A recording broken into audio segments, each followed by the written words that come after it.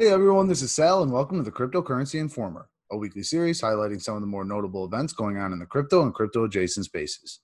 Today's episode will cover events happening the week ending July 31st, 2020. Ethereum celebrates its 5-year anniversary this week. To celebrate, today's episode will provide a brief summary of the wildly popular and adaptable blockchain technology. Let's start with some basic information. Ethereum is a blockchain, and it launched in 2015. The Ethereum blockchain's native cryptocurrency is called Ether, or ETH. The Ethereum blockchain is decentralized, which means it's not controlled by any one person, organization, or government. And it's programmable, which means developers have the ability to create different types of applications. These two core tenets of the technology enable Ethereum developers to create decentralized applications, or dApps. One primary feature of the Ethereum blockchain, which enables the aforementioned dApps, are its smart contracts. These are computer programs or code that are deployed on the blockchain. They are immutable, which means they can't be changed, and deterministic, which means the same predetermined outcome occurs for anyone that executes the contract.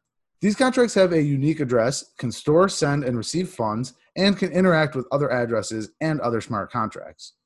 All of these properties enable smart contracts to execute tasks and commands, which developers utilize to create a variety of different applications, including cryptocurrencies. If you're a regular cryptocurrency trader, you've probably seen a number of coins that exist on the Ethereum blockchain. Transactions on the Ethereum blockchain require gas to occur. Essentially, gas is a unit of measurement representing the computing energy that is required to perform the task that the transaction calls for. More complex tasks require more gas, but the cost to operate a given task is constant. The value of gas is measured in ETH, and while the cost of a task is constant, the value that a unit of gas represents can change based on the market.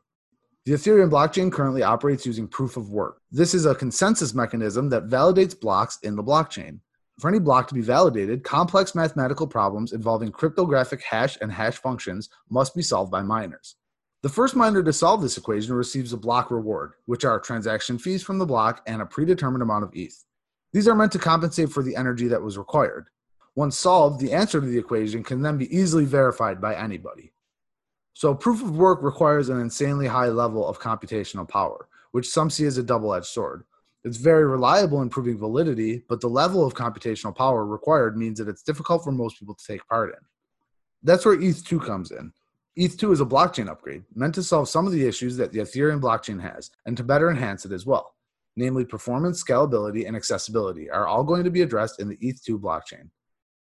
The update itself is going to be a lengthy, 3-phase, multi-year process.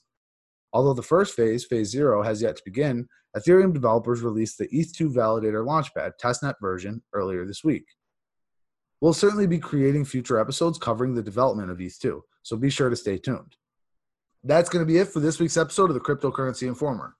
Don't forget, if you want to read more about each of these stories, go to Talk.Bitcoin.Tax and click on the Cryptocurrency Informer link.